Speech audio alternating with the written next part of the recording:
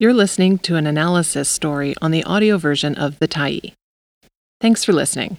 The Tyee is a nonprofit newsroom that is funded by our audience. So if you appreciate this article and you'd like to help us do more, head on over to support.thetyee.ca and become a Tyee builder. You choose the amount to give, and you can cancel anytime. How did John Horgan change BC? By Andrew MacLeod, November 18, 2022. The swearing-in of David Eby as BC Premier this morning also marks the end of John Horgan's time in the job.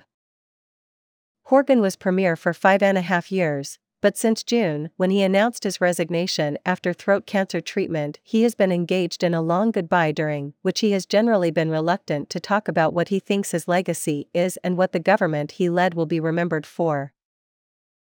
In contrast, in a September speech to the Union of BC Municipalities Convention in Whistler, he mentioned a few achievements of the Dave Barrett NDP's 3 years in government in the 1970s. They included founding the resort municipality of Whistler, purchasing Ocean Falls, and banning the strap from classrooms. He might also have cited the creation of the Agricultural Land Reserve, the start of government-owned auto insurance, pharmacare, the Human Rights Code, the BC Human Rights Commission, the Provincial Ambulance Service, expanded provincial parks, BC Day, and many other legacies of Barrett's brief government. Following the speech, the Tyee asked Horgan what he thought his own government would be remembered for. "I'm a historian," he said, "but I'm not going to do history from the podium. Maybe we'll have a chance to talk about that at another time." He did say he hopes that people would speak well of our efforts to try and solve what have been extraordinary circumstances, events. The government was elected in 2017 and again, with a majority, in 2020 with a platform. But it found itself responding to the COVID-19 pandemic that has killed at least 4,550 people in the province and required the government to step in to help as large sections of the economy closed to prevent the spread of the virus. Then there was the heat dome that killed 619 people, the burning of the town of Lytton, and an atmospheric river that overwhelmed dikes in the Fraser Valley and buried or washed out sections of several highways.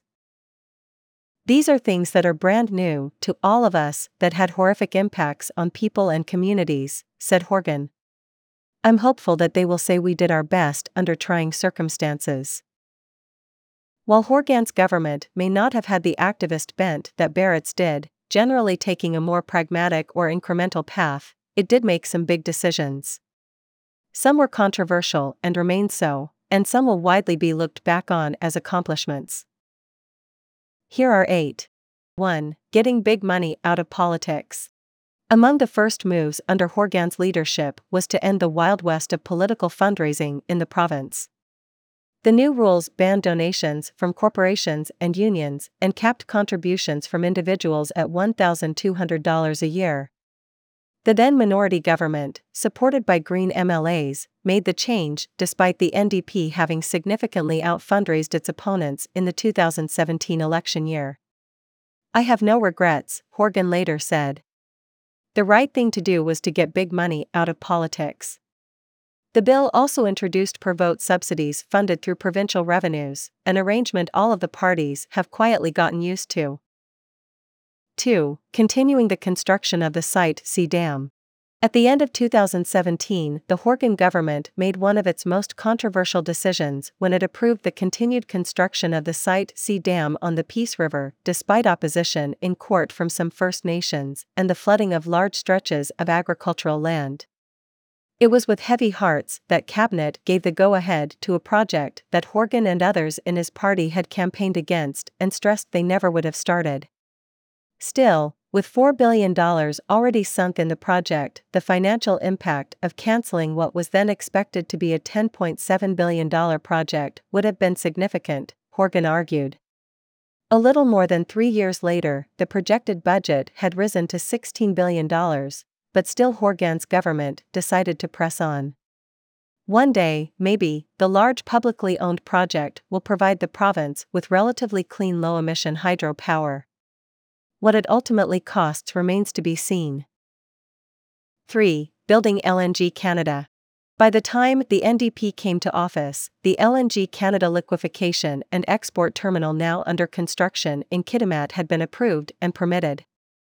But the Shell-led consortium that owned the $40 billion project didn't make a final decision to move ahead until after Horgan's government helped out with a raft of incentives that included eliminating the LNG income tax, offering a reduced price for electricity from BC Hydro, rebating new carbon taxes, and exempting construction materials from provincial sales tax. The success was a poke at BC Liberal opponents who had labelled the NDP the party of no, but had themselves failed to get any terminals over the finish line, despite promises regarding dozens of proposals and enough revenue to make the province debt-free. It will also add substantially to BC's greenhouse gas emissions. 4. Agreeing to clean BC with the BC Green Party caucus. In 2018, a week after the announcement the LNG Canada project would proceed, Horgan was front and center to release the Clean BC plan to reduce the province's greenhouse gas emissions. He was joined by then Green Party leader Andrew Weaver, a climate scientist who had been a critic of the province's LNG dreams, but who endorsed Clean BC. The province, which was on track to miss its previous goal of a 33% reduction in carbon emissions from 2007 levels, set new goals of a 60% reduction by 2040 and 80% by 2050. In the short term, the plan, later added to, gave the government a defense against critics of oil and gas expansion, allowing Horgan and others to say it's okay as long as it fits in the plan, which the Greens had endorsed. And who will we hold accountable if the targets are missed in 2050? The government of the day, Horgan said back then. These are legislated targets, and until they're changed, governments are responsible to meet them. It's the international community that is setting targets out to 2050. If it's aspirational for everyone else, it's aspirational for us as well. 5. Commissioning a strategy for old-growth forests. Under Horgan's leadership, the NDP government commissioned a substantial report on the future of old-growth forests in the province and promised to act on it.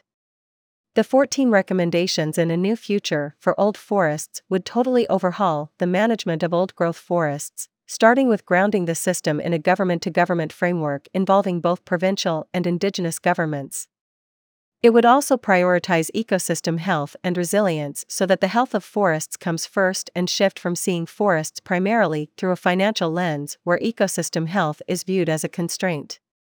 Since then, there have been disputes over whether the government has actually protected any old-growth forests that would have been logged, and critics have said there hasn't been enough evidence of progress towards making the strategy reality. 6. Beginning to make BC's laws consistent with UNDRIP. In 2019, the BC government introduced legislation that would make the province the first to recognize the 46 articles of the United Nations Declaration in provincial laws. While it was enabling legislation and Indigenous leaders warned it would take many years of hard work to complete the job, it was widely hailed as an important step forward. Grand Chief Stuart Phillip, the president of the Union of BC Indian Chiefs, this week said in a statement that the advance required Horgan's leadership.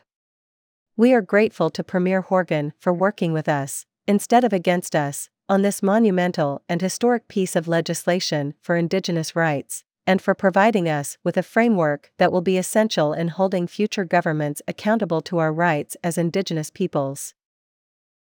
7. Introducing a fee for FOI requests. While in opposition, Horgan and the NDP were great users of the Freedom of Information and Protection of Privacy Act and supported making it stronger to help people seeking records from public bodies.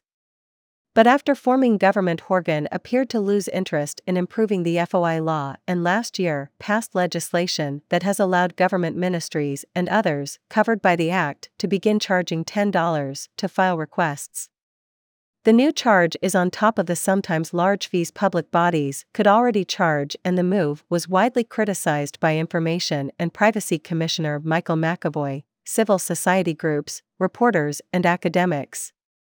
Nor has the government followed through on extending coverage of FIPA to the legislature itself, something it considered following the spending scandal that saw former clerk Craig James lose his job and be found guilty in criminal court of fraud and breach of trust. 8. making life more affordable? The word affordability and its variations appeared 51 times in the NDP's 2020 re-election platform, and it was a theme in the 2017 campaign as well. With prices rising rapidly and the living wage higher than ever, individuals will have to decide whether they and their family are better off than they were 5 years ago, but the government did take various steps. These include phasing out medical services plan premiums, which were much less progressive than income taxes, where people making more money pay proportionally more tax, and replacing them with the employer health tax. There were changes to ICBC policies that got the Crown Corporation's finances back in order and saw rebates sent to drivers, despite complaints from lawyers and others.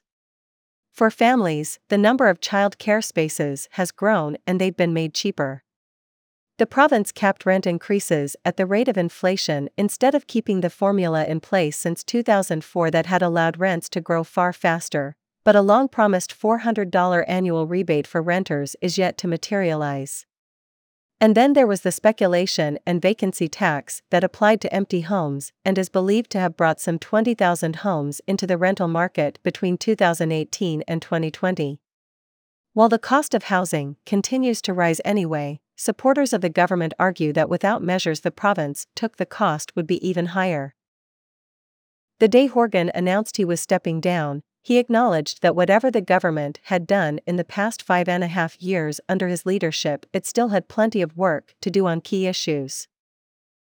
Aside from affordability and the effects of high inflation, his list included crime, homelessness, the healthcare crisis, and the opioid poisoning emergency, all of which critics have argued have gotten worse on Horgan's watch. With Eby stepping into the Premier's office today and set to name his cabinet December 7th, now it will be someone else's turn to try.